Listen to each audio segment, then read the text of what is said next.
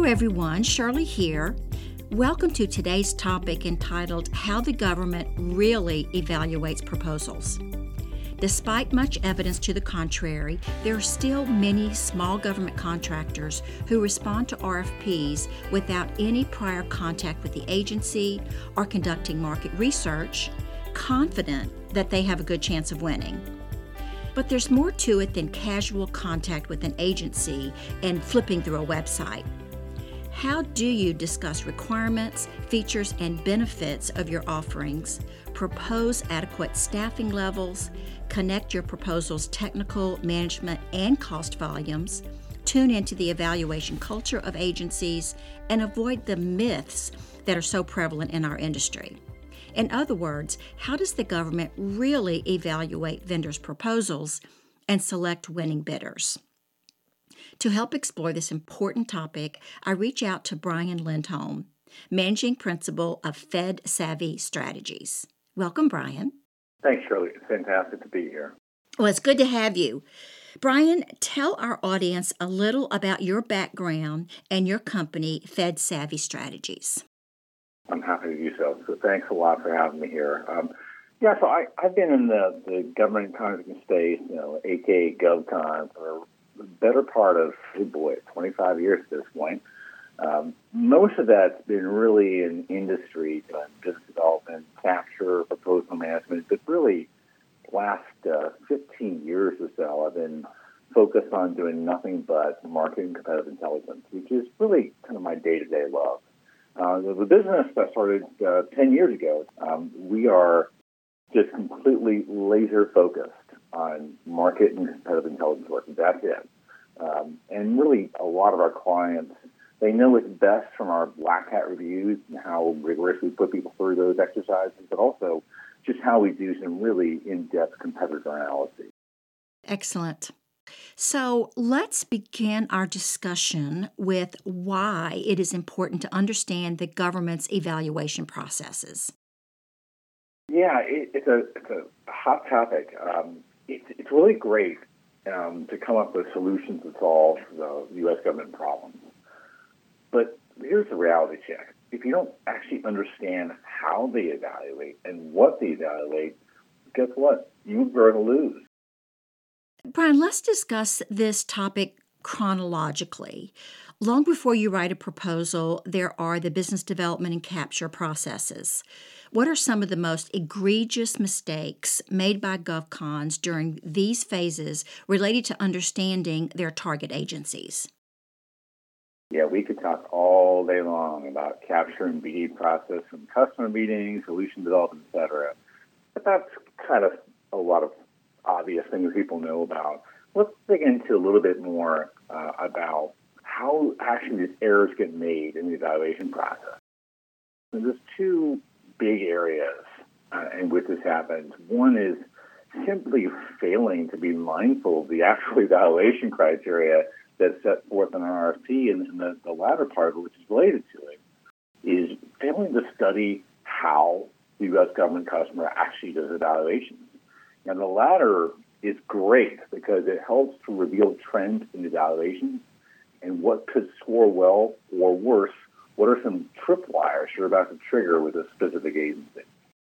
I want to clarify that understanding agencies' evaluation criteria should be done ideally during the business development and capture stages and not wait until the RFP hits the streets. But let's assume that the RFP is dropped. You have written about the deadly sins in proposals submitted by bidders. Let's discuss sin number one.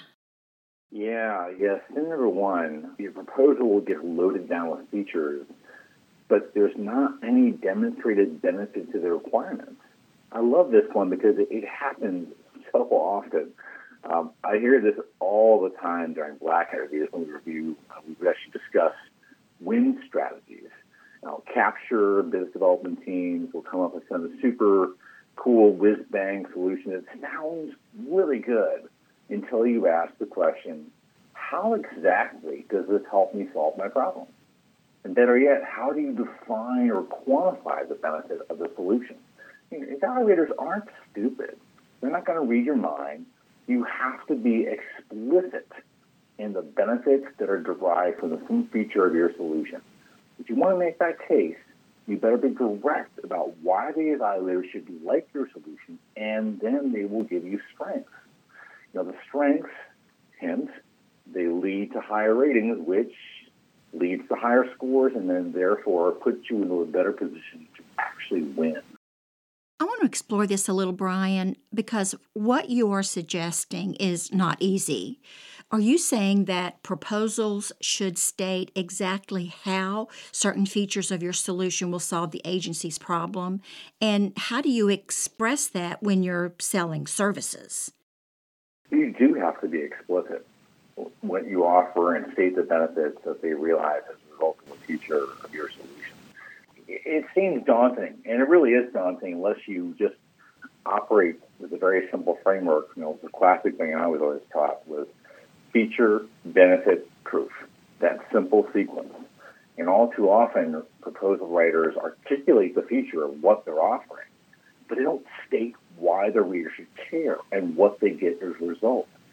State exactly what the agency gets. Otherwise, you're just spewing out jargon like if we're going to synergize your enterprise holistically in order to realize cost savings or other meaningless drivel. Evaluators have to have it explicitly spelled out, otherwise they can't interpret it very well.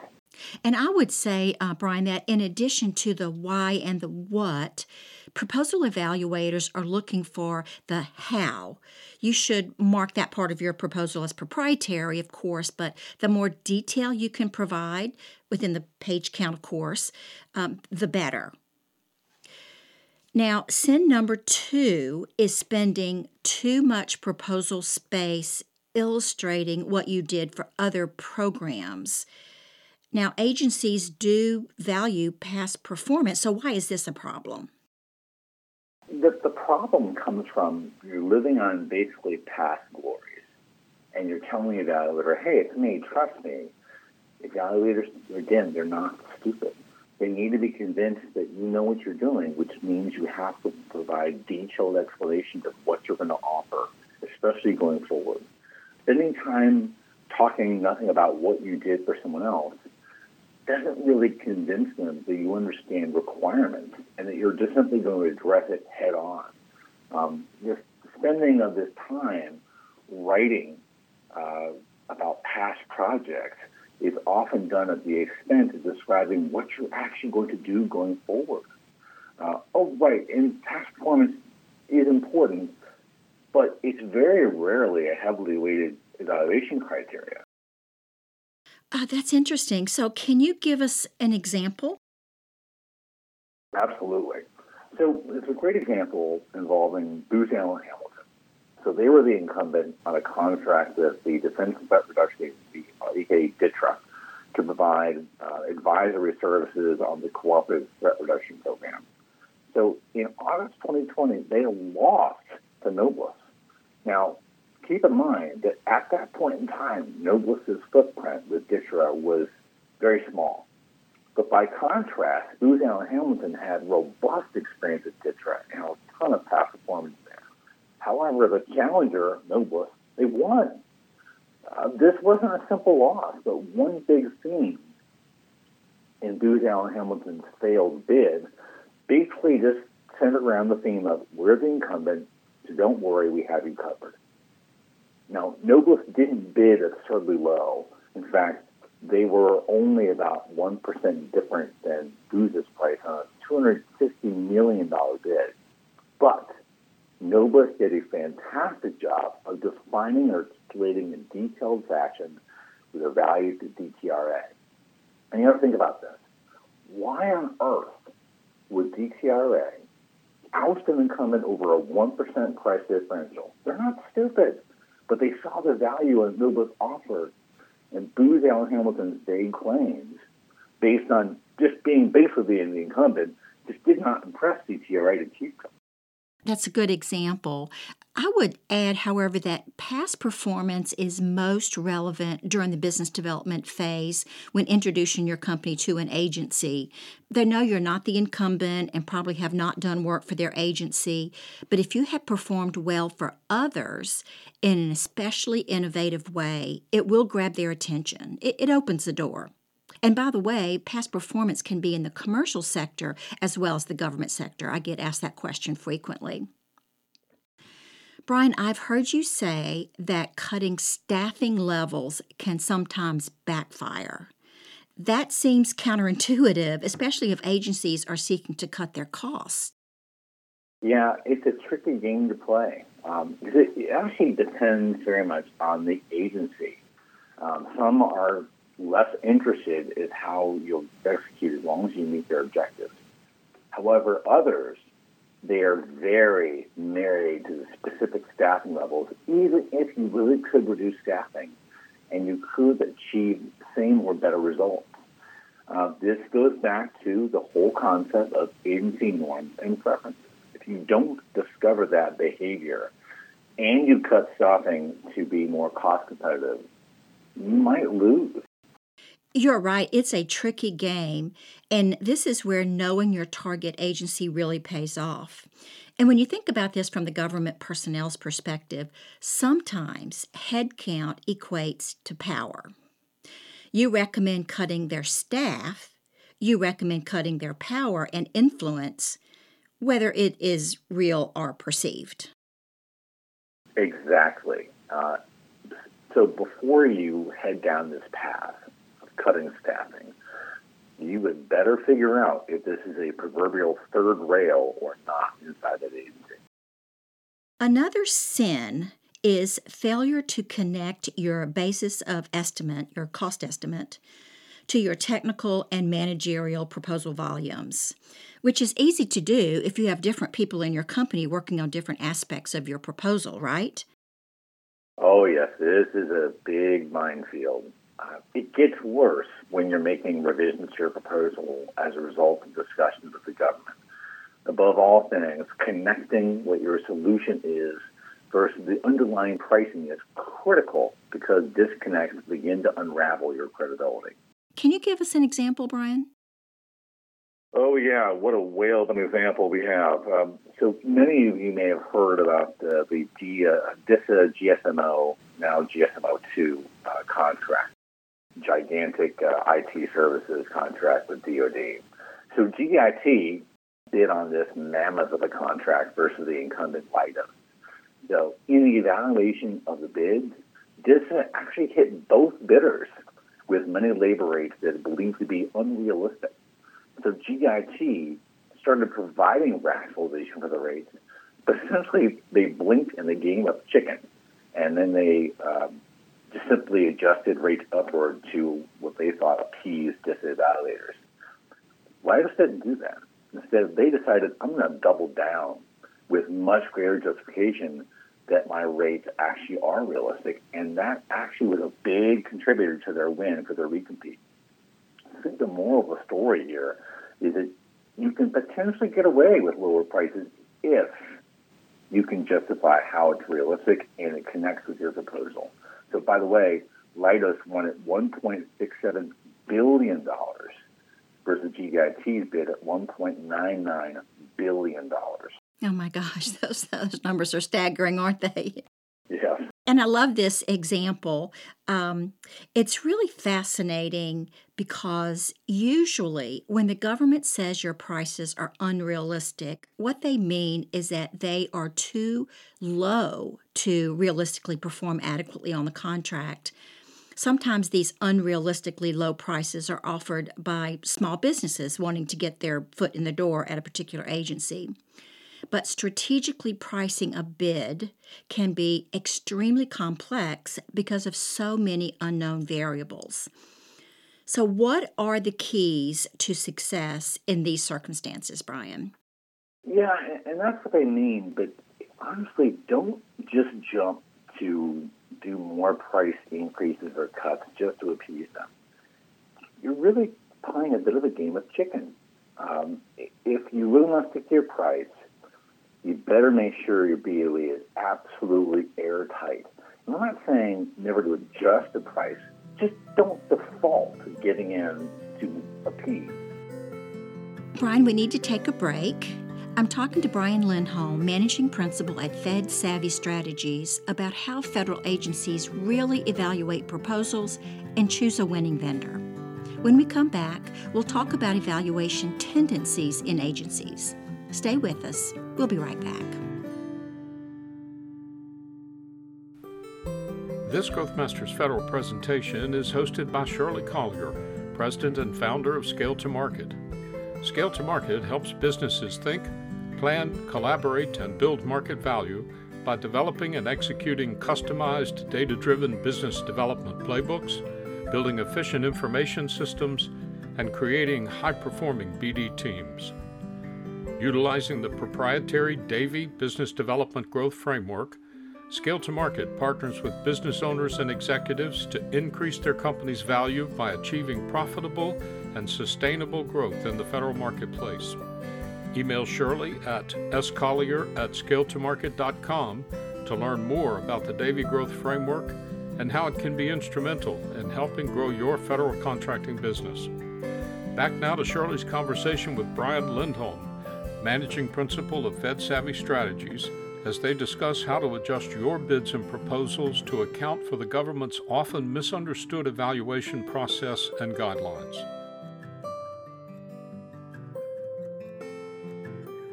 Welcome back. Before the break, we were talking about aligning the various parts of your proposal and strategic pricing. That's a good segue to talk about not understanding the evaluation tendencies of the agency. Some agencies are more price sensitive than others, right, Brian? Absolutely. It's really imperative that you study trends in evaluations to figure this out. Sometimes best value trade-offs actually really do allow for price premiums, whereas in other cases, that premium is negligible. Assessing the trends in evaluations will give you a much better and clearer sense of what the agency favors in technical management and pricing. How does one go about evaluating these trends in their target agencies? Well, the first and easiest step is really to use your own debriefs with that customer to identify any trends. Otherwise, you can also use the GEO protest docket to begin to expand on this data set. We do this quite a lot. So, Brian, you're being very humble. There are a few companies in the marketplace like yours that specialize in this very complex but essential service of determining the evaluation trends of agencies. It requires collecting large amounts of data over a period of time, then analyzing that data to see those trend patterns. Let's take a look at another challenge contractors are facing. In the tight labor market in which we are operating right now, contractors are struggling to find and submit personnel who meet the minimum requirements of the solicitation. What have been your observations? Yeah, that's been a real challenge. The bidders have been trying to push people through that they simply don't meet minimum requirements. It may be tough to meet minimum requirements, but if you don't get ahead of what the LCATs, the labor categories, are going to be used to influence those requirements to be realistic, you're really going to get a weakness or simply not being compliant. And the latter part, that's a ticket to a loss. Do you know of any current bids that reflect this deadly sin? This happens surprisingly often. An example that comes to mind is in 2020, there was an FDA, Food and Drug Administration, budget acquisition and planning system blanket purchase agreement. Deloitte wanted it first, but then Guidehouse protested the win, which resulted in a reevaluation of the bid. As you dig into that more thoroughly, it was revealed that Deloitte had submitted key personnel that simply didn't even meet minimum requirements. What happened in the end? Guidehouse took that contract away as a result. So you have to ask, how could a business as mature as Deloitte make such a rookie mistake? It's tough to say why they did what they did, but it did happen and they did lose. So the moral to the story is that if the agency doesn't notice that your key personnel don't meet the minimum requirements, a protest could cause them to take a closer look. Don't assume that the agency is not carefully examining your key personnel or that the procurement won't be protested, right? Right. I think even beyond that, the bigger lesson learned here is you better have an airtight case for your key personnel to meet or exceed requirements, or you better expect to get bounced out of the competition. Brian, what are your observations on why incumbents lose their contracts? Oh boy, this could be a whole podcast by itself. Good. I think incumbents very often get what I'll call stress fractures from patting themselves in the back. I see this bias all the time in our Black Hat reviews. Incumbents assume that they're special little snowflakes, that nobody else can do the work. But unless they emerge from the mother's womb and they won the contract upon birth, it's a pure nonsense argument. There are so many traps we could spend all day talking about. Some that come out more commonly than others is they talk more about what they did on the contract previously as opposed to emphasizing what they're going to do next. They live in the past. Another one is they fail to read the RFP and write to it.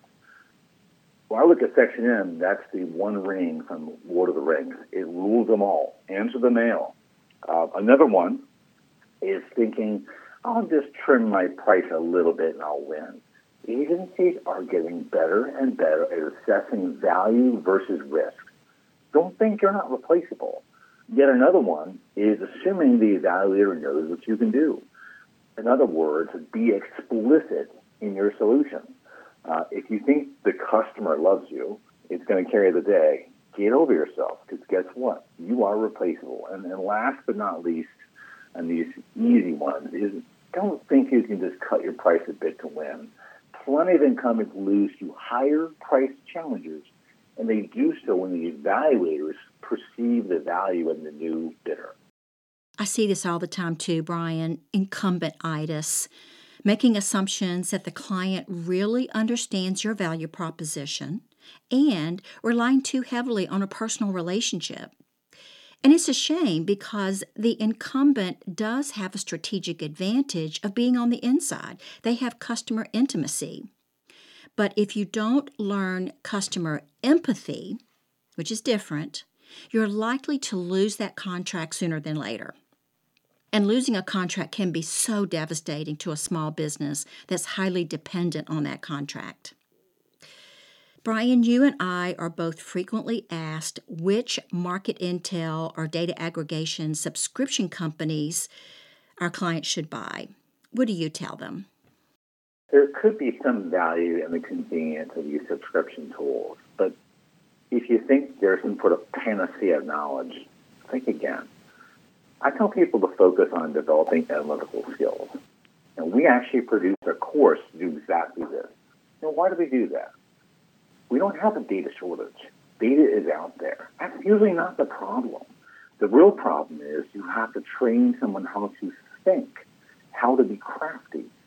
And if we do so, they'll do circles around people that rely on databases that are spoon-feeding data in your endless slide deck.